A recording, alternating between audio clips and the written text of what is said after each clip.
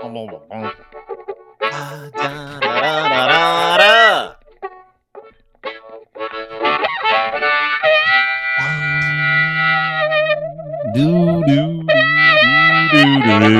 everybody. It's a twofer. I found out twofer was like a bad word this year. Anyway, everything's a bad word now. Nice and tidy today. Welcome to the program. My name is Dean, and joining me as always to start the auspicious program, please welcome from Edmonton, Alberta, Canada, my second favorite major city in Alberta. Please welcome Lochlin Cross, 957 Cruise FM. Oh, and I know why the other one's your favorite. Because I used to live there, Calgary. Went to University of Calgary there. Calgary's a way better city than Edmonton, 100% in every way. There's another reason. No, there's no other reason. Yeah, there's another reason. Okay, whatever. My point is this: you don't want me to share it either, do you? No. Yeah, you like that city. No, I do like the city a lot. You like that city. Can I ask you what you look at when? Does it give you a tingle in your jockeys? No, not at all. Not at all. It's just a city. It's just geography. It's like looking at a map. Speaking of which, can I share a story with you to start this program today? Yeah. There are moments in my life when I realize I am very old. 51. Just turned 51 this month. Am I a young 51? Yeah. Can I still get going? Yeah, big time. No big deal. Do I still wake up like I'm 18? 100%.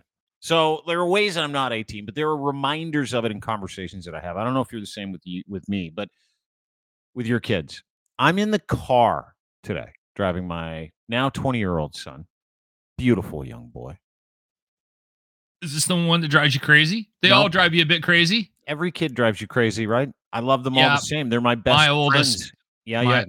My oldest drives me a little crazier than the younger. You always have a favorite kid. You do. People won't admit it, but I do. Yeah. Well, you only have two, so it's like hard to hide your bias when you have two kids. When you have three, you can hide your bias in and amongst a couple of other kids, right? It's the game you play. So my middle guy, one of the greatest people on the planet. They all are. I love him dearly. He looks at me in the car. He goes, "Can I ask you a question?" I said, "Yeah." "How long have we had maps in cars for?" And I go, "Probably the last 15 years." He goes, "So let me ask you another question. How the fuck did you guys get to where you were going?" My kid literally asked me that. GPS kid. He's like, "How did you know where you were going? Like, how did you know how to get there? How did you know where to start and finish? Like, how do you know what roads to take?" He's never seen a paper map? So I inform him of these maps. Do you remember these things? They're called Pearlies. Remember Pearlies? Yeah. Yeah. So I'm like, dude, every convenience store that you see that sells chocolate bar and 5-hour energy drinks, they used to sell these things called maps, paper maps. Do. And he goes, "What, like what's on the screen used to be in a book?" I go, "You got it." He goes, "How do they get all that in a book?" And I go, "Well, son, there were multiple pages. And like you'd have a Toronto Pearlies map, you have an Ontario Pearlies map, Southern Ontario, you'd have an Alberta, Calgary, like different cities and stuff like that." And he's like, yellow ones. Yeah. He goes, "That's crazy." He says, "That's crazy." He goes, "I have another question." And I go, "Oh no, here we go." Because I'm old now. I'm like, "You got to be kidding me." He's like, "How did you know what businesses to contact to get things?" And I go, "Oh, because you got interesting." I said to him, "We had these books this thick. They were called Yellow Pages." And he's like, my kids didn't know what a Yellow Page is. Right? Yeah. He goes, "What are Yellow Pages?" So I explained Yellow Pages. I said, "Listen, where I came from, when you had a phone on a wall and a 40-foot cord, you had only one way of figuring out where people were, how to make appointments. And you got two books to do that. You got a phone book with human beings, like residential phone numbers. It was a white book. It was this big or this big, depending on where you're from. It's weird. It's just common sense for us, right? Book, and it just came to your house." He goes, "They would send them to you?" And I'm like, "Yeah, dude. Every year you'd get a new one. They'd update it. People moving to town, business go out of business. And then you just put your number in the Yellow Pages book." And then he's like, "Well, what if you started a business after the Yellow Pages subscription came out?" I'm like, "You're fucked. You're gonna have to stand there. You got to wait till next year. You got a placard." He's like, "Only once a year." Yeah. He goes, "So how do people get messages back then?" I go, "Mail." He goes, like the mailbox?" I go, "Yeah, dude. That's how people used to talk to each other." It was this conversation where my son had no concept prior to 2012, where he's like, "Wait a second. That's what we used to do? That's how people used to phone businesses? Yellow Pages? Explain these things to me." And it was so simple to him. And then he said to me, my God, sounds like it was a lot of work being you. It was. Right? It was. Life was a lot harder. We were talking to the girls a couple weeks ago when they were home. And the wife told the girls that we used to write letters to each other because when we were moving around for radio, we quite often would end up in a market in a city, and I'd be there for 3 months. I think the longest was 6 months. How awesome. Away from the family. It was a pretty decent 6 months. Be honest. Daughters were blown away. Dad wrote letters. Oh my God. Yeah, you sat down with a pen and a piece of paper. Yeah. And back then you had pen pals, international pen pals. Remember that? You go to school, you're like, who wants a pen pal from Nigeria? I'm like, all right. And I got like Okie Magoki from Nigeria when I was like in the 4th grade. I'm writing letters back to him. Did you do the pen pal thing? Oh, yeah. I just wrote letters to guys in prison. I bet you the responses were awesome. This is all great, kid. What are you wearing? That took a turn. Yeah, real quick. Anyway, fascinating morning for me. It was like I felt like I was 1,000 years old. And listen, it comes for me in different ways. Like you get up in the morning and you're like, okay, it's taking me a little longer to get to the bathroom because my feet have to get used to the ground, that kind of stuff.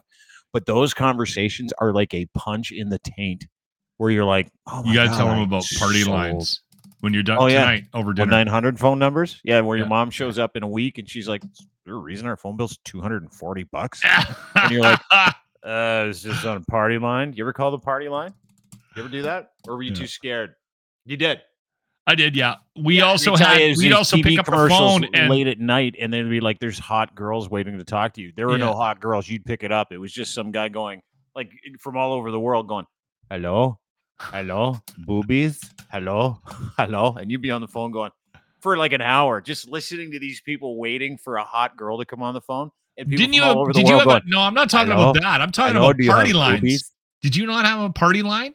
No, like a bunch of people on one phone line where our neighborhood get 2 rings. Yeah. Our neighborhood in Yak, when we first moved there, we shared a phone line. So the Beavertons, if old man Colin was on the phone, you picked up to make a call and you'd hear people talking. You'd have to wait till they got off the line to make a call. They were called party lines back in the day. Yeah. Yeah, we didn't have one of those, but we knew people that did. Like if you lived on a farm, whoever was on that main road. That's why I brought it up, because you lived in Saskatchewan for a couple of years. Yeah. It's crazy. It's crazy. Anyway, we turn the page. We get better. And we're going to talk about a couple of things today about turning the page. One of the things that I was fascinated by today is, you know how the internet's the Wild West? You can do anything you want. Everybody's putting all kinds of pornography anywhere they want. Hate speech is at an all-time high. No rules. Wild West, really. Canada There's some good things on the internet. Yeah, there's some decent things like wood memes. Those are awesome. You can figure out how to take out a splinter in less than 30 seconds with a YouTube video. We're gonna watch a video at the end of this that is beautiful. It's a good thing. Yeah. The internet gives us it tears down walls, right? Yep. But as luck would have it, when someone invented the internet, they didn't go, only good people are going to use this thing, right? Correct. All the bad people weaponized all the internet shit for their own purposes. That's why we got 8chan. That's why crypto exists. That's why people lost trillions of dollars last year. Online scams are at an all-time high. So the government of Canada finally introduced its online harms bill, or announced it as of yesterday. We're kind of leafing through parts of it today. So do you remember like a while ago, Bill C-10, Bill C-36, all these other stupid bills that they put together to say, hey, we're going to put some rules around the internet here. And everybody's like, you can't put rules on the internet. Well, they're going to here in Canada. Kind of a fascinating story, actually, if you ask me. This is the one that's directly related to the porn as well. Yeah. Like and children. Yeah. I mean, so you're going to have to lobbying against this. Show your age and no. Not physically show your age with a credit card? No. Or your driver's license? No, that's what PP wanted, the conservative dickhead. He was like, yeah. So that's not a liberal thing either? No, it's not a liberal thing. All right. No, it's not. So they've come up and actually Michael Geist, who we're going to have on the show this week to kind of break it down. He's an internet and privacy expert in Ottawa, at the University of Ottawa. Very, very bright guy. He wasn't happy with that Bill C-18. No, but this is a revised version of overreach. And I got to tell you, he's pretty happy with this one. Michael, okay, well then I will keep an open mind because you should. I actually I'm from the camp that the governments are governments. I want to keep them out of my house.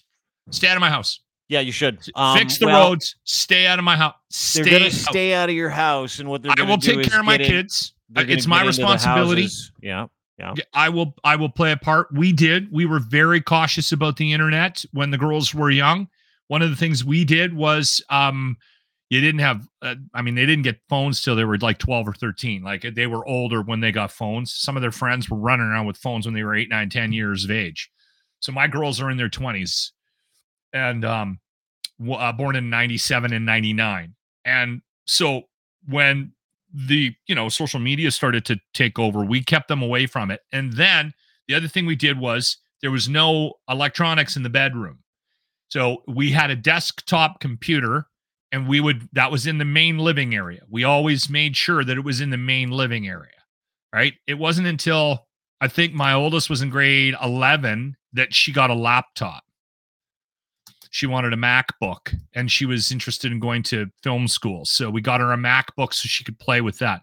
That was the first time. So I think I've always sort of been that guy. Like, listen, kids are going to find it, but the parents are the ones that are responsible. If you don't want to see them porn, you put restrictions on the TV. Like if you want it, there's safety gauges on your internet provider, your ISP. You're going to have parental controls on it. Parents are too lazy generally to do it. Or they don't know how, right? Yeah. That's the other thing. You got to have the brain power to be able to navigate it, which generally speaking, stupid people do not. So stupid people's kids get a free ride into the world of the internet, blah, blah, blah, blah. And to your point, yeah, I agree. I think, parental control is the only way to do this. But to your point again, Trudeau's idea, or this current government, the Liberal government of Canada's idea, is not to penalize families, not to force it on you. They're telling you got to do what you got to do in your house. They're going to penalize people that are putting that shit online. And I like it. Let's kind of go through some of it if we can. This is from Professor Michael Geist, Dr. Michael Geist. Bill C-63 is the name of the bill, a departure from the 2021 consultation that you and I hated. Everybody else did. Provisions are consistent with expectations on his podcast. Narrowly tailored harms, no site blocking, limited takedowns, focusing on protecting children. This is the big one because everybody's going to use, political institutions and right fighters are going to use kids as the nexus for this. And they are, but let's not politicize it too much. Let's just talk about what they're doing. Targeting hate and making online spaces safer. First, Online Harms Act covers 7 categories. So these are the 7 categories that are included in the Online Harms Act. Sexually victimizing children, bullying, inducing a child to harm themselves, extremism or terrorism, inciting violence, fomenting hatred, pretty broad, intimate content without consent, that's revenge porn, including deep fake. So even if it's fake, even if you put someone's face on a fake thing, you're toast. You're going to be in trouble. It's crazy. He says in that's even part of the conversation that we have to actually. Deep fake, isn't that crazy? Deep fake porn? Yeah. Well, I've seen some stuff. This is the Taylor Swift addendum, dude. Remember it was happening Taylor Swift a couple of weeks ago. If you saw the videos of the Toronto dude that got busted for creating a bunch of really and you know what? She's a gangster. She's a legit She doesn't quit. Like that guy's he got doxxed. That kid got doxxed and he's running for his life now. He's taking everything down. Yeah. Anyway, he's in trouble. But this is the answer to that because that was a very global response, right? And it's a problem. So need to see the language. Second, platform duties, responsibilities of the platform, the people who put things on the internet. Crier Media would be a platform. Duty to act responsibly, duty to make certain content inaccessible, and duty to protect children. Duty to act responsibly, designed to reduce exposure to harmful content with tools, digital safety plans, sharing data with researchers. So this whole data thing is a big deal. It's going to be a privacy issue, but I like it so far. Duty to make certain content inaccessible, takedowns, limited to content. Here? What? Is there a but? No. I like it, but? No, I like it. Okay. All right. Duty to make certain content. I'm just waiting for the overreach. Well, I'll get there in a second. Let me get through it. Duty to make certain content inaccessible. Takedowns limited to content sexually victimizing a child or intimate content communicated without consent. So what they're doing there is saying anybody that does child porn, you're done. Anytime you put out inaccessible time or non-consensual pornography, you're done.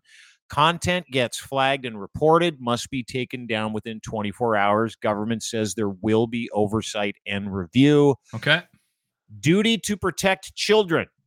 This is that portion. Features things like parental controls, content warning labels, rules for targeted ads. So you will not be able to target ads. It's going to affect TikTok in a big way, Pornhub in a big way, different settings for data collection, etc. Geist says, quote, I see no reference to age verification requirements, which is a really good deal, right? Because the age verification requirements mean they want to verify everybody's age in the house that has that internet. And that's unfair to everybody in the house. So if the parent's not there, they've done away with that, and they're putting the onus on the people who are actually putting shit online. Let me get to the last part of this, and then we'll discuss it. I don't hate that. I don't hate it either. Bill C-63 covers social media as well. I like this. User uploaded adult content and live streaming service. Whether a service qualifies under the law requires meeting a threshold of Canadian users, which is apparently only coming later with regulations. Now, that is a gray area. Okay? That's a gray area. However, why are they leaving that door open? Is it because of all the... I think because it covers adult content and live streaming service, whether a service qualifies as a streaming service. So if you're subscribing to an OnlyFans or something, and yeah, correct. So like they'd have to look at OnlyFans as a streaming service. They have to look at, are you putting OnlyFans content on Twitter? Is that allowed? I mean, this is exploratory at this point. Not going to shut down MILFs cooking bacon on me, is it? No, I don't think so. And I would subscribe to that channel too. Governance includes a digital. So this is what they're going to, these are the organizations that are going to govern the online harms bill. They're coming up with a new commission. So more bureaucracy. You might like it, you might not. Necessary, in my opinion. Governance includes a digital safety commission. Well, I don't want the CRTC. Commission. No, they're not allowed. They got taken out of it. Good. Five-person commission that enforces the rules. Digital safety ombudsperson. They got woke with that one. I like it. Supporters, users, and complaints. Digital safety office. There are more details. Finally, the bill includes criminal code. This is where it gets interesting. You can go to jail for a long time if you do something stupid on the internet in Canada. I'm okay with that. Finally, with the child pornography thing. Well, that's what they cover. Bill includes criminal code, Human Rights Act amendments that focus on online hate. This is where it gets greasy, but I don't hate it. Tougher penalties and new complaint mechanisms, so more people are going to be able to complain. There's also an expansion of the child pornography reporting to include social media platforms. Awesome. Obviously, this thread, Michael said, is based on the government's materials on the bill, not the text of the bill itself, which hasn't been posted yet. Should be posted sometime this afternoon. What are we, Tuesday? Yeah, Tuesday afternoon. It'll be out Wednesday. Everybody will comb through it. But assuming it's and this is from Michael Geist, who's been nothing but critical of this government. He's been, I think a big part of the changes we're seeing are because of his analysis of this. And I don't know if he would be willing to admit that, but I do know that he has been a wildly aggressive advocate for, the lack of government's involvement in these harm bills, right? Yeah, big time.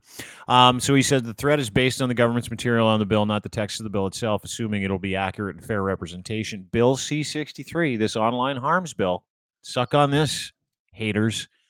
This guy hated everything the liberal government did when it came to online anything. And this is the first time he said, I don't agree with that. I think Michael Geist, from what I remember from our past conversations, let me get through it. He didn't hate everything they did. Most of it. Okay. Bill C-63 is much better than the original 2021 consultation plans, Lochlin. He likes this policing of the internet bill. There you go. Well, the one thing that I always worry about with these things, because I don't trust government, is if they leave the door open, and it looked like it from my very limited exposure to this, it looked like they were leaving the door open to some, what's the word I'm looking for? Interpretation of not this stuff. This is the stuff they should be focusing on. I'm talking about organizations like you, Dean, Crier Media, and it just seemed like they were opening the door for them to go, I don't like what Dean does.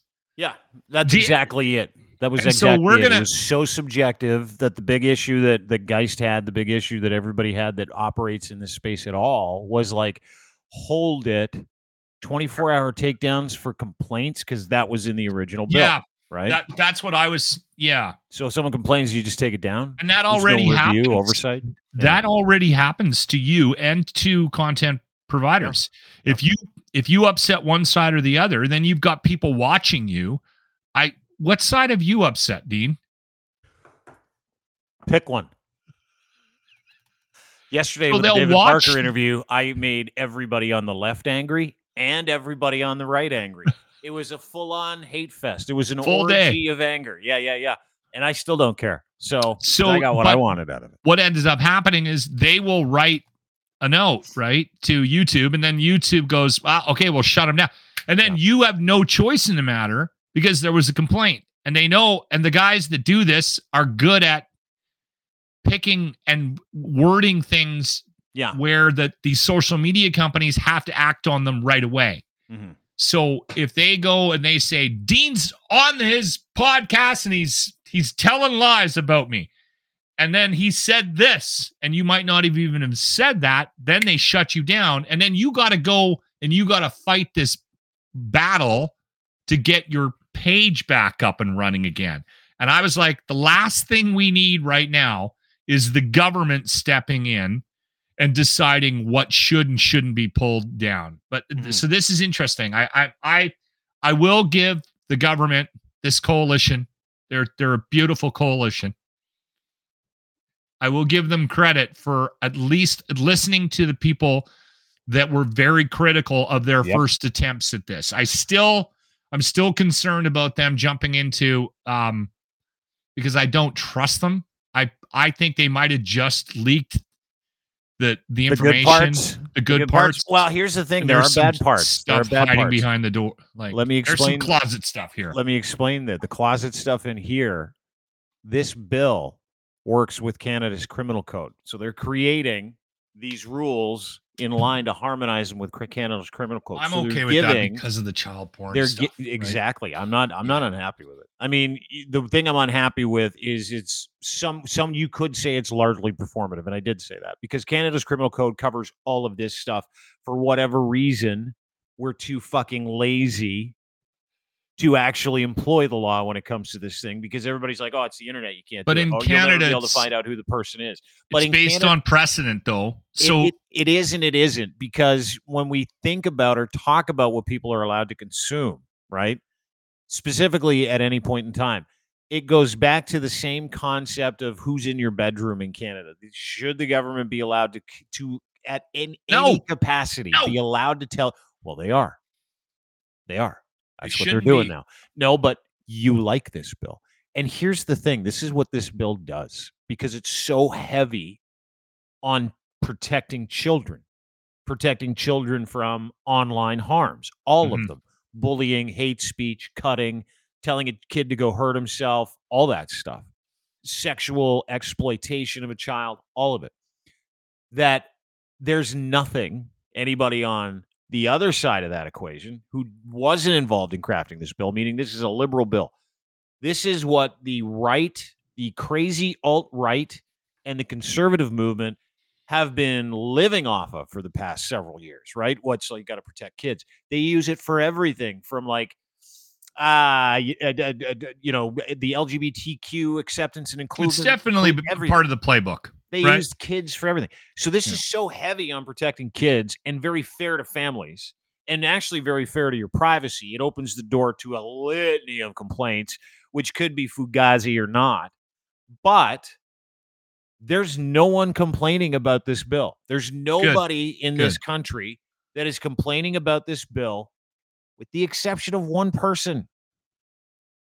PP. The Dean Blundell Show is brought to you by factcheck.io. Factcheck.io, makers of the world's most comprehensive fact-checking software, that have been very busy building some software so that you can fact check anything that you read. It doesn't matter. If it's got a URL, you'll be able to fact check it. Alternative sources, origins, whether or not it was an organic or inorganic campaign, whether or not you can trust the people that are putting out the information so that you can give yourself agency over information in the age of disinformation. Again, want to beta test their product? They're going to launch it in the next month or two. Go to factcheck.io today. FAKTCHEK.io. Back to the show. Pierre Poilievre doesn't like it. Today, he rinsed his entire Twitter account of a ton of tweets, and now he's not even tweeting on his own. He's just putting out press releases. He's in trouble for something. Something's coming. So his response, the Honorable, I use that term loosely, Pierre Poilievre, leader of the Conservative Party of Canada, the official opposition, released the following statement. Common sense conservatives believe that we should criminalize and enforce laws against sexually victimizing a child or re-victimizing a survivor online, bullying child online, including inducing a harm to child themselves or inciting violence. Criminal bans on intimate contact and communicated without consent, including deepfakes, must be enforced and expanded. We believe that these serious acts must be criminalized, investigated by police, tried in a court of law, punished with jail, not pushed to new bureaucracy that does nothing that prevents crime. We do not believe that this government would be banning opinions contradict Prime Minister's radical ideology. There he calls him a radical ideologue. Common sense conservatives will protect our kids and punish criminals. Let me explain something to you, you stupid fucking idiot. Pierre Poilievre, let me explain something to you. In this online harms bill, there are terms of imprisonment for up to life in prison. Yeah, there are 5-year minimums. As politicians, we've learned that even if they are saying it, you say they're not, and everybody will believe. Yeah, it's fucking like the disingenuous approach. He agrees with everything in that bill and can't say it. Said it in the thing, and he's like, we think people should go to jail. Guess what? The entire criminal code provision of the online harms bill says not only will you go to jail for a very long time if we catch you distributing, taking part in, exploiting a child in any capacity online, if you encourage genocide with this bill, dude, you can go to jail for fucking life. This bill has fucking big-time, big boy jail teeth. So for him to say that and to ride the coattails of this bill like he's some kind of hero is just more of the same bullshit from that dude. Yeah, this is a good bill. Do it. They both need to both protect sides kids do it in every capacity. You know what? Though I will say this: the Liberals need a win right now. So I think this is a product of where they are in the polls. If we're being honest, because they desperately need to start doing things like this and having some common sense and getting some stuff that actually might work out there, because if they don't, they're in trouble. Like, they're not going to, it doesn't look like they're going to make Justin step aside, which they should, because I think if they put him out in front, they're going to lose. I don't give a fuck about any of those people. I don't care about the political party. I don't care about the Liberals. I don't care about the Conservatives. I don't care about any of them. Here's what I care about, and this is what every Canadian should care about today. You should just be grateful that over the past, I don't know how many years, where everybody was using your children as props in a culture war, you should be grateful that we are going to have an online harms bill that has teeth that will deal with that. It's good news. I'm glad you broke it down like that for me, because I am susceptible to information, the wrong information when it comes to me about the Liberals. I know, dude. All you have to do is tell me that they did something wrong, and I'll like, damn it! I can tell you they did something right, and you'd be like, oh, that's a mistake. It's probably a lie. Yeah. No, but you said something earlier that's very true. Think about this. 2 years ago, we got this bill, and it was garbage. It was garbage. To this government's credit. I remember how worried you were. Very concerned, because they were like, we're going to fucking police every single online news outlet. And all we thought was that the bigger companies were just going to shut down anybody that competed. Yeah. This puts the onus on them, all of them, to report accurately, to not incite hate, violence. Because that open-ended stick of stochastic terrorism that we like to kind of throw those words around here when it comes to information in this online ecosystem, That's considered hate speech. There's a lot of shit that is considered hate speech that has been allowed to exist, that is fomented for a long period of time, that has continued to scare individuals. And this is going to deal with that too. It's not just about kids. It's the meat of it is about kids.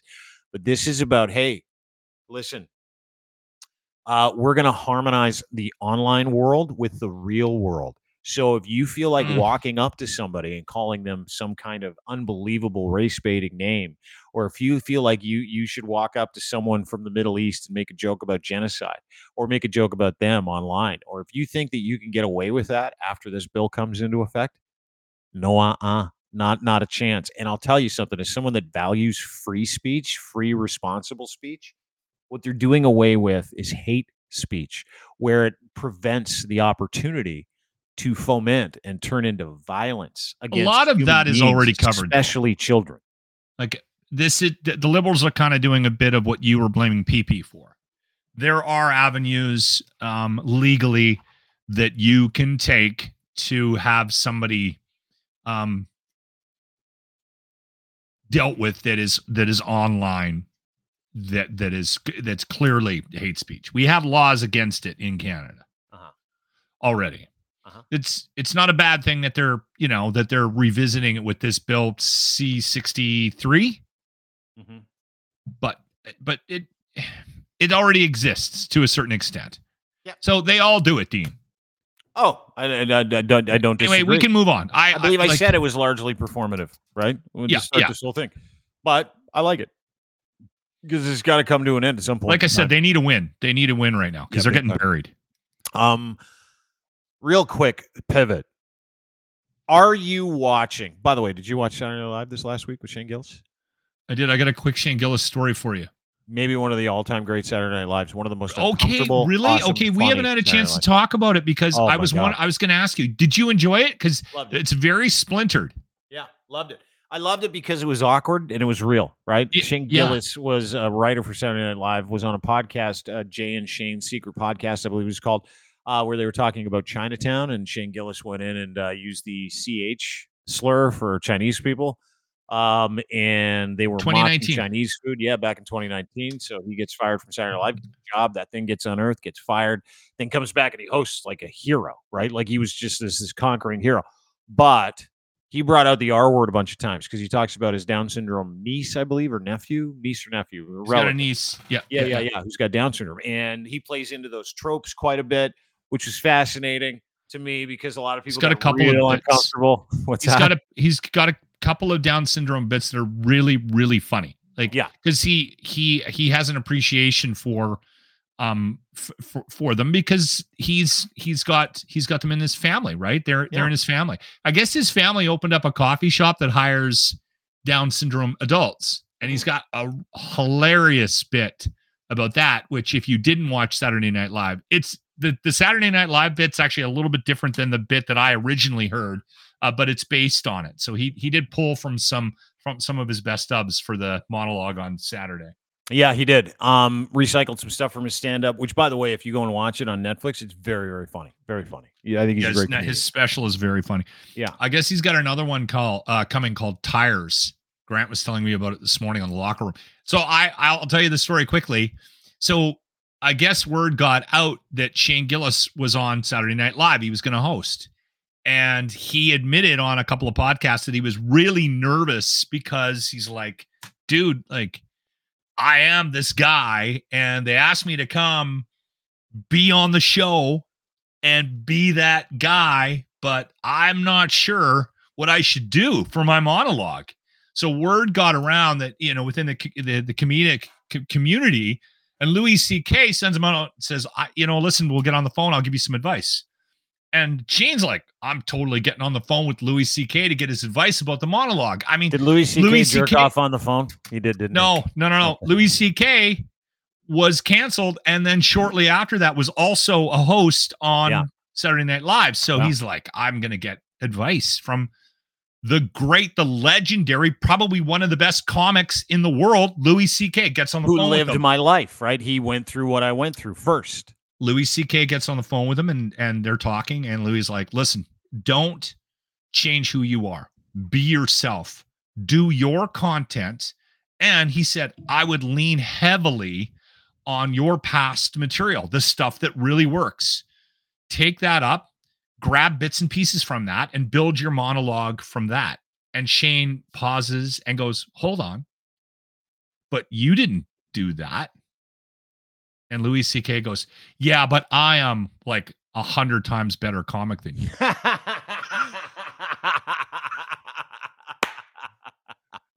Because Louis went on, and I don't remember anything specific from it, but I do remember tuning in, and it was all about animals. Like it was really, it was funny as hell, but it was all about animals, like giraffes and and what dogs are thinking, and it was like way out there, but it was brilliant. He hosted it. If you remember, Louis C.K. hosted it and I remember him breaking through that wall where he talked about, like, he was making jokes about pedophiles and how much they must really, really like kids to like be okay with getting caught that much. And I remember thinking to myself, like, I don't know. Wow. I'm uncomfortable with this. I don't know if like going hard in the paint. So did you watch any of the skits?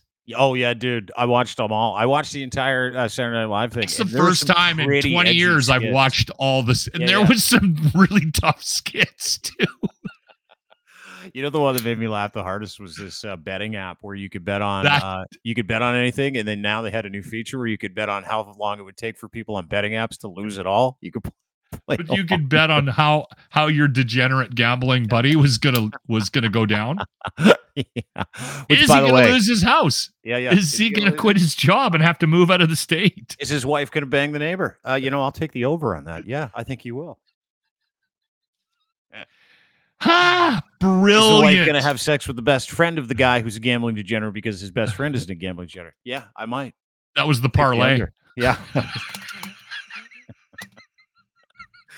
Man, there were some uncomfortable skits. It was. I never watched the skits. I watched the monologue, and then I watch Weekend Update, and if there's an artist I even know.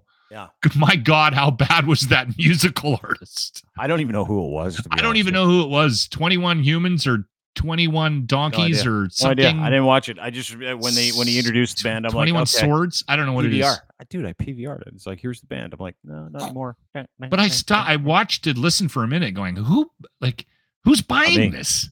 Not me. Anyway, I didn't buy it. Yeah, no, it's awesome. And speaking of Netflix, speaking of handicapped people in comedy. The one thing I want to bring up, I started watching this show on Netflix. And I don't know if I'm a bad person for loving it as much as I do. Yeah, you are. Well, I'm a bad person for a million other reasons, but I don't know if it's just because of the television that I watch. But I started watching this show called Love on the Spectrum. You seen this show? I don't get it. You keep wanting me to watch this show, and I can't. I've tried. I can't get off it. Really? What is wrong with you? What's wrong with me? What's wrong with the people that are making this show? I can't decide if I'm enjoying it for bad reasons or really. Do you think they're making fun of them? I don't think they are. I think they're generally trying to shed light on nice stories. Isn't that what it is? They were too. Like, you start this show, Love on the Spectrum. In case you're new, it's a show that originated in Australia where they put people who suffer from autism. Which is the spectrum, the autism spectrum part of Love. Do you know how many people I know that watch this show? Like, it's so beautiful and it's so gnarly at the same time. Let me take you through it. Okay. So not all the people watch this show on this. Yes, you are. You have to. No, I'm never going to watch it. Well, you're going to, because I'm going to pique your interest here. Everybody's going to watch it. This is going to be a big Love on the Spectrum. What are we watching kind of promo here today? It's not. Yes, it is. I'm doing it right now. I got The Walking Dead to watch and American Idol. I'm not watching that. You don't want to watch any of that stuff. You want to watch this. You want to watch Love on the Spectrum. So they have these autistic people that want to find love, right? And autistic people are the cutest. Very cute, unemotional, very specific about certain things. Brutally honest, which I love. Brutally honest. Like, there's this one episode where this dude named Sabad is talking to his mom, and she's like, "We hope you find love, Sabad." He goes, "Are you done talking? Can you shut up now?" And I'm like, that's the best. These guys are awesome. That doesn't say the word. But the mystery of the show doesn't sit in watching different levels of people with different abilities find love when you wonder how they're going to do it to begin with. Sure, that's interesting, right? Knowing that you've got people that have everything from autism to Down syndrome to Williams syndrome, that are trying to date. They're put in this situation with these cameras and stuff like that. It's great. It's cute. It's awesome. There's some beautiful stories like David and Abby. They're such a nice story. But it's the way that they couch it and the long pauses in the shots. Like when David and Abby met in the first episode, and I was all in at this point. Abby's like hard driving. She likes animals, so they go to the zoo. He likes animals. They meet at the zoo. And it's the way they introduce David. They're like, this is David. He loves going to the zoo and being in a car wash. And then they... I love the car wash. And then they close in on his face and he's just stunned. Like that. Where it's like the long pauses car after someone's... awesome. Sometimes I go through a couple of times.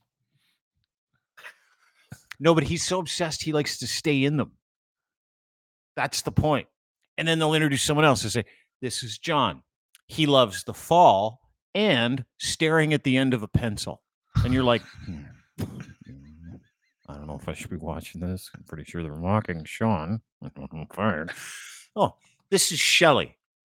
She enjoys crochet and walking around with her finger on her forehead. And you're like, so here's the problem: is you're cynical.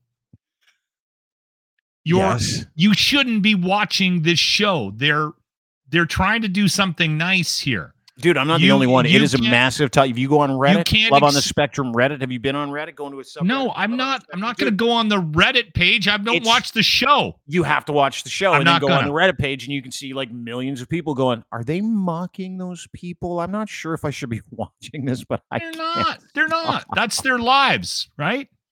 Donnie really loves the car wash, or Johnny, or David. I would go through the car wash with David.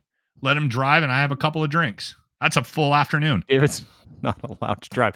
Anyway, then they have people that they bring on the show for specific dates with other clients or, people on the spectrum that are characters on the show. And in some cases, it's going to sound bad. And I know everybody likes love, and I'm struggling with it. In some cases, I'm wondering if are they functional enough to be on the show? Like there are some people where you're like, I don't know, like are they too, I don't know how to say it. Are they capable and are they functional and too outside of the spectrum? Sure, that's a nice way to say it, I guess. And in some cases, I can actually tell you no, I don't believe this person should be on the show. Like I don't, and again, that's the mystery of the show. And it creates so much heat. Is it just an Australian version of it, or is there an American version? Okay. Started in Australia. There's 2 seasons of the American version. My wife and kids watch. They gotta watch. Dude, ask their opinion. I need to know because I need to know if I'm watching it for the right reasons or not. Because if I'm not watching it for the right reasons, I can't watch it anymore. My daughters love the romance stories. So cute. So that's why they watch it. So they watch The Bachelor or The Bachelorette or whatever. Mm-hmm. They love those the romance shows.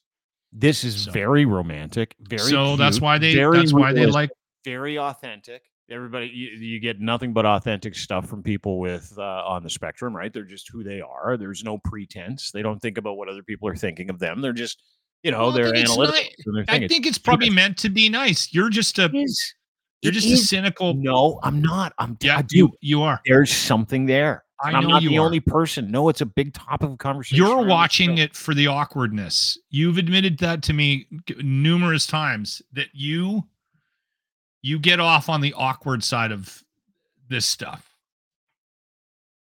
That's why I'm trying to figure out what the purpose of the show is. I'm trying to figure out what I sent you that interview that Jimmy did with the guitar player from Cheap Trick. Yeah. Rick Nielsen. One of the worst interviews I've ever listened to in my life and loved every second You loved it. That's you. And you loved the idea. Whereas there were some people that have told me they couldn't listen to because it was so awkward. Yeah, like you feel Rick embarrassed was just a jerk right out of the gates, and Jimmy hung in there and tried to make something out of it. But this is my if you dilemma. Want, send me a note. I'll send you the link to that interview, and you can listen to it if you enjoy. I've listened to it. I don't need to hear it again. Like I've got another example. Go ahead. Jimmy yesterday the other day, I can't remember now. I'm so confused by time. He so volunteered. Days. He volunteered to do a cold plunge for the Edmonton firefighters' rooftop camp out for muscular dystrophy. They've got a guy that's in the department that does these cold plunges. He's not here this year. He's out of the country. So Jimmy volunteers and goes, I'll do it. And everyone's like, you don't need to. And he's like, no, I'll do it. And so he said he was going to go jump in there for 60 seconds. Okay. And I said to him, I said, if we're doing this today, because I'm not going to promote this and then have you back out. And he goes, okay. So that was the only pressure I put on him. And he goes, I'll do it. So Monday comes around when we're going to the camp out to join them to promote this charity drive that they're doing. And it's minus 25, minus with the wind chill even colder. They put the cold plunge out there and the boys throw him in. And Jimmy was in there. We counted how long. We cut the video out and then calculated how long. He was in there for 10 seconds. And he screamed and made a noise that no human being should make. And everyone was laughing. It sounded like a death rattle. I watched the video today after you sent it to me. I'm like, it sounds like a death rattle. I remember my grandmother dying, and I'm like, it's a very similar sound to a death rattle. So anyway, I enjoyed it. I found it quite entertaining, as did a lot of people. But I got a couple of notes from people on social media. Thought it was mean. And they were like, why would you do that? And I'm like, I didn't do anything. Jimmy volunteered. Why do I always? But they were so upset by what he went through for 10 seconds that they couldn't watch it. Didn't realize he had put on that fuchsia Speedo by himself and decided he wanted to do it. And he really enjoys what he does and he knows its content. Everybody's like, that's too mean. This is my point with Love on the Spectrum, dude. You nailed it. Great analogy. Yeah. Everybody's like, you shouldn't be watching that. I'm like, hey, listen, I'll watch what I want. I just want to know if I'm a bad person because of what I'm enjoying here. And what am are these guys putting in some mockery Easter eggs for us in Love on the Spectrum? Or am I just an asshole? I'll tell you, this is what you wanting to watch the show doesn't make you a bad person. Anybody that chooses to watch that show, that doesn't make you a bad person. I think you thinking there's potentially them that producers are making fun of these people, that makes you a bad person. Because you're enjoying that aspect of it. I didn't say I enjoyed it. I said I want to know why I enjoy it. Is this supposed to be cute or am I just that makes you a bad person? Because it's in the interpretation, right? You're like, you start laughing in certain spots and you're like, I don't think I should. See, that makes you a bad person. Okay, we have another test. Do you have that video? Yeah.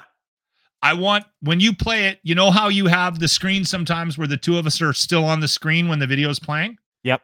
This is John Stewart from The Daily Show. He's back. I think this is the third episode of his return to The Daily Show. Mm-hmm.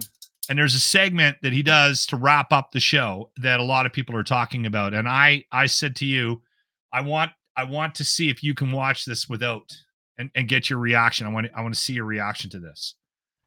This is John Stewart's monologue at the end of The Daily Show last night, I believe. Monday, yeah.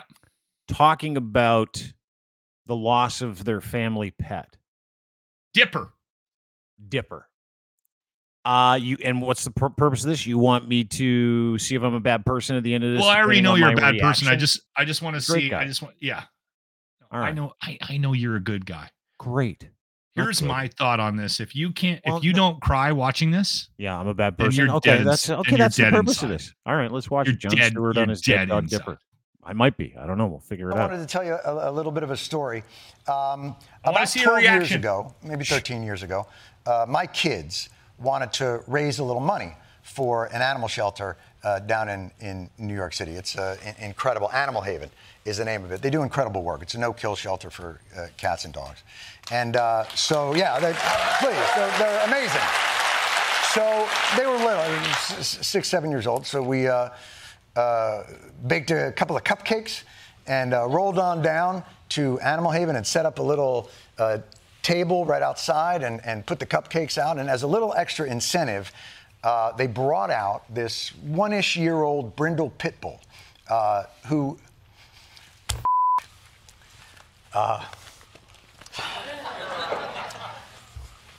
hit by a car in Brooklyn and lost his right leg. I thought I'd get further. So it was a perfect idea. They put the dog in my lap, and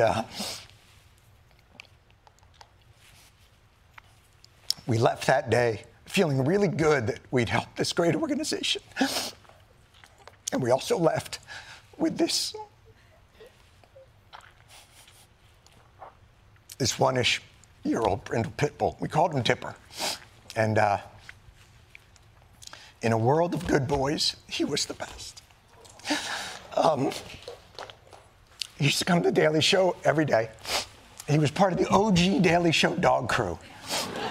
Parker, Quali, Dipper, Riot, they were the OGs in the office. And Dipper would wait. And we'd come and tape the show, and Dipper would wait for me to be done. And he met actors and authors and presidents and kings. And he did what the Taliban could not do, which is put a scare into Malala Yousafzai. Oh, dear little dog. Sorry, Malala. It's fine.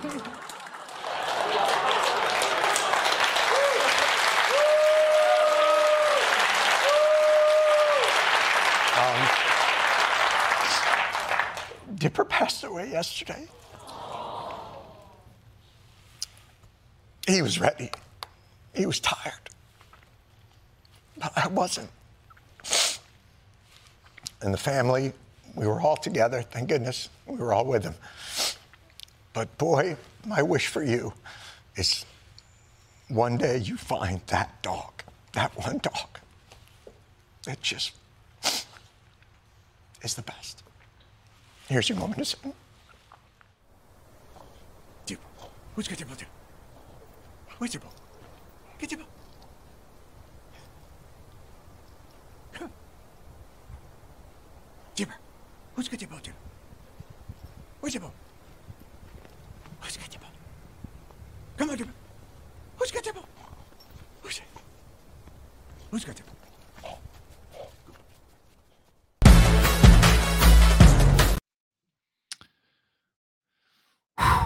Got me. I was watching that on the show today, and I just about couldn't do a break.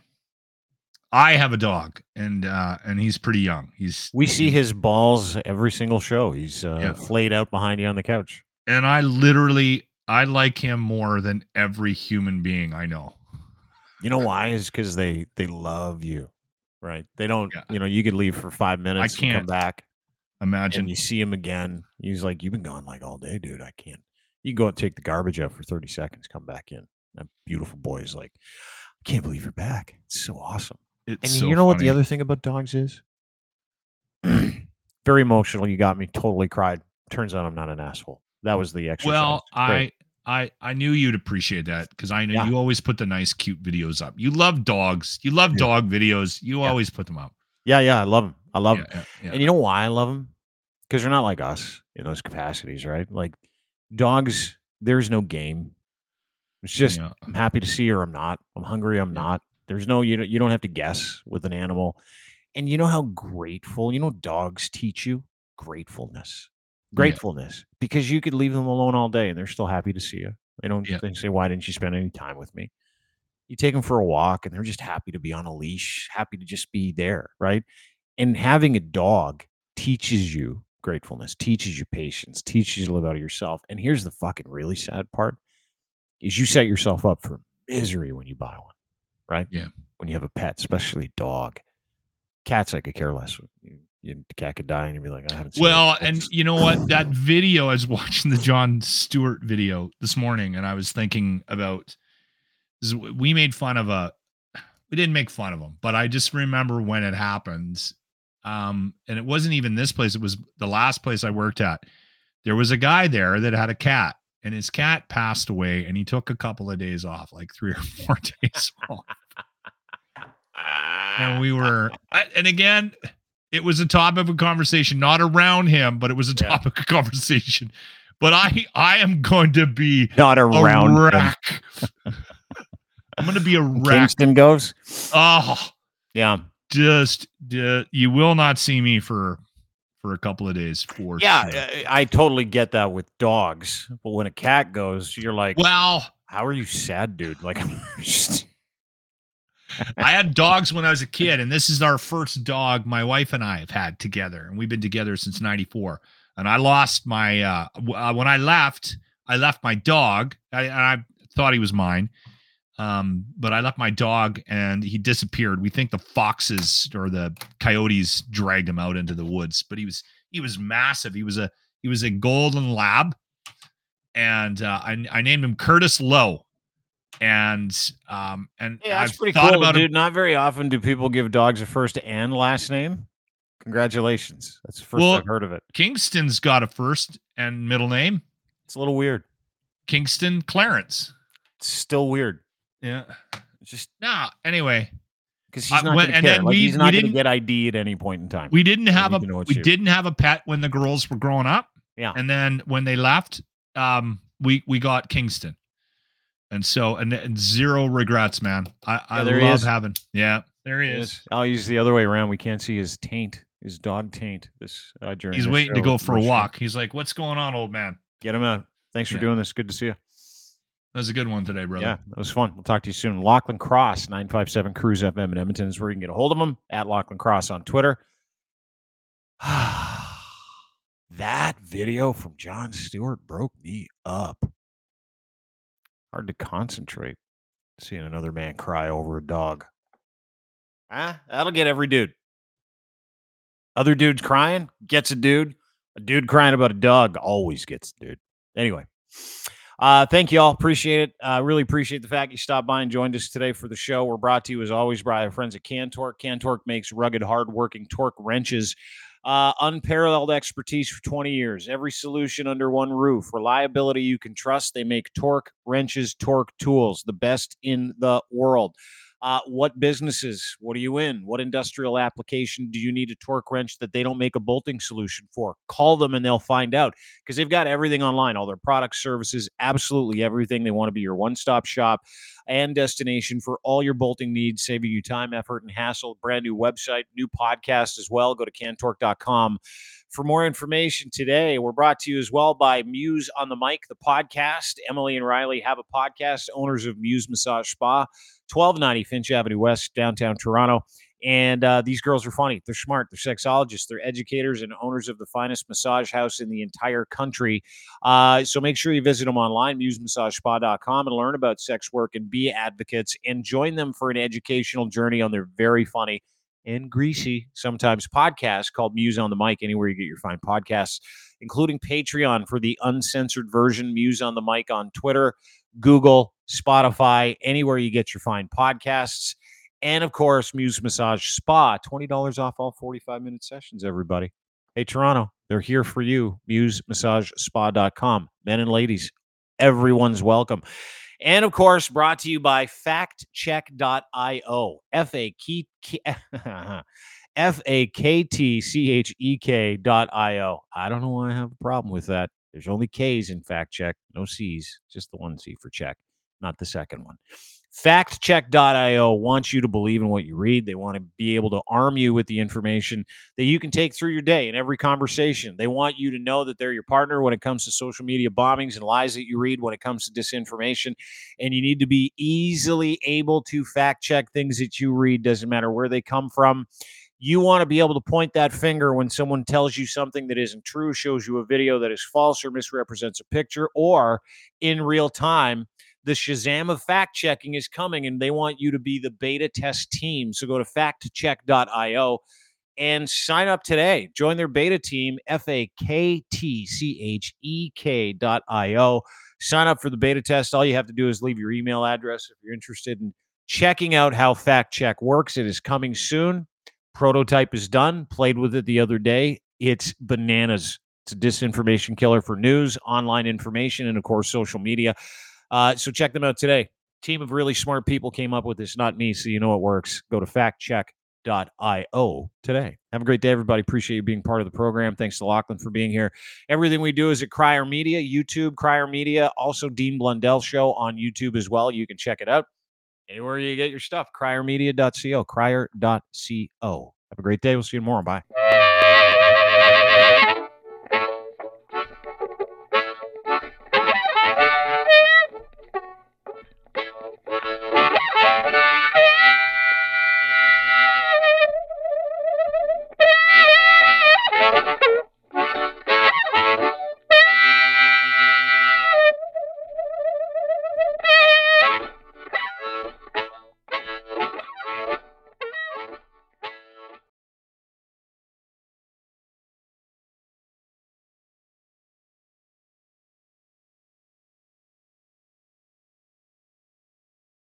Kids, I'm your eager beaver. And I'm Mr. Grizzly. If you love politics or hate politics, then have we the perfect podcast for you. The True North Eager Beaver. Incisive political commentary. We keep you up to date and give you the political and media literacy you seek to help you cut through the bovine fecal matter. Facts first. Sound analysis. Sometimes I growl. Sometimes I sass. We impart civics and build community. And we share some laughs along the way. Being informed and engaged has never been more fabulous. Or sexy. Catch us on the Dean Blundell Network. Or on our YouTube channel. Or wherever you get your podcasts. Because democracy is something you do. I'm Andrea Askowitz. And I'm Allison Langer. And we are the hosts of Writing Class Radio, a podcast, but we are so much more. We have writing classes. So if you are looking for live online classes where you can join a community, write to a prompt, get feedback, and get better, check out all our classes at writingclassradio.com. And listen to our podcast wherever you get your podcasts and at writingclassradio.com.